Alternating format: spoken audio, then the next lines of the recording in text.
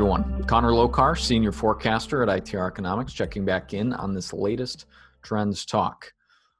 Thanks for taking some of your time out of your day to join me on this one. I think today we're going to do something a little different. We're stepping into the psychologist's office. We're going to lay down on the couch, and we're going to unpack the psychology of the business cycle, particularly what we call Phase A, the recovery phase of the business cycle, which is precisely where we see many portions of the economy right now, and where a lot of your businesses very likely are right now, or at least will be through the early portions of 2021. So if you're listening, I would say it's highly probable that you follow ITR Economics in a number of capacities. Some of you might be frequent flyers on our blog and Trends Talk posts, or you may engage with our subscriptions, or some of you even our consulting clients that we create custom revenue and market forecasts for. So most of you probably have noticed that ITR is quite optimistic about 2021 and its growth prospects. In fact, I don't think it's inaccurate to say that ITR is probably more bullish than maybe some of your other favorite three-letter networks or newspapers. I won't name names. And we've been advising our clients and readers on this platform, listeners, to start taking aggressive action to prepare their businesses for more activity in the coming quarters. And, as a team of economists, it may seem like we say this matter-of-factly, as if it's easy to flip that switch. But today I want you all to know that we know that it's hard. This is not easy. We deeply empathize with how difficult 2020 was for many of you, your businesses, and really just what a challenging year it was for many people's professional and personal lives as well, which is why, in my opinion, Phase A really can be one of the most psychologically challenging portions of the business cycle.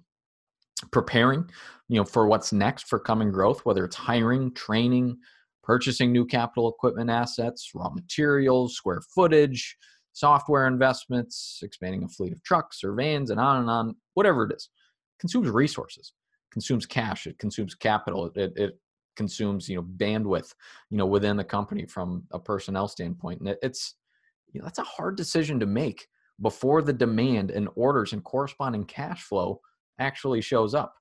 A client of mine recently remarked to me how beaten and battered they feel after just a bruising and punishing 2020. And I could feel the emotion in his comments. And this is a hallmark of Phase A, the spillover of that negative emotion, that risk aversion that comes after surviving multiple quarters and battling through multiple quarters of declining revenue.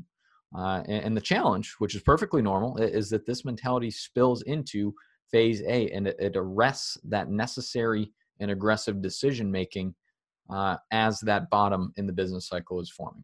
There's a reluctance to mentally buy in on the current and nascent improvement and that expected future demand.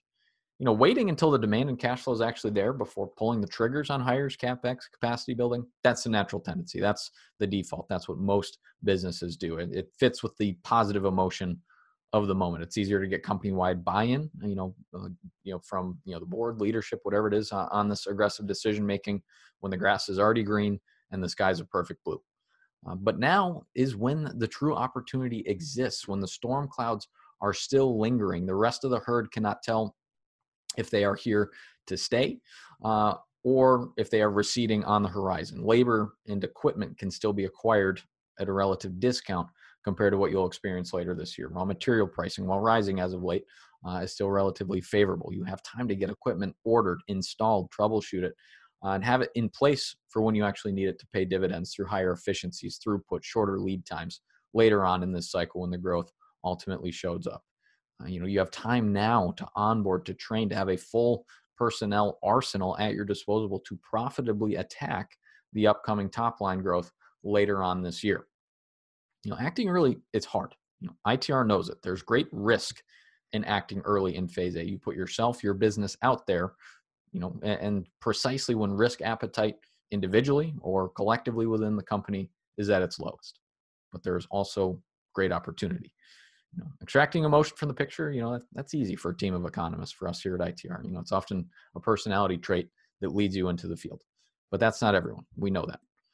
We help our clients overcome this with reliable forecasting, transparent leading indicator and market evidence and signaling, and allowing our clients to trust and leverage instruments and data points that are specific to their business, because that's really the only way to consistently and appropriately act early throughout the business cycle and override those psychological norms. So if you've been considering and probably laboring over acting early and being aggressive, know that that's normal. This isn't easy. It's hard. Thank you for taking a few minutes to join me on the couch today. I'll see you on the next one.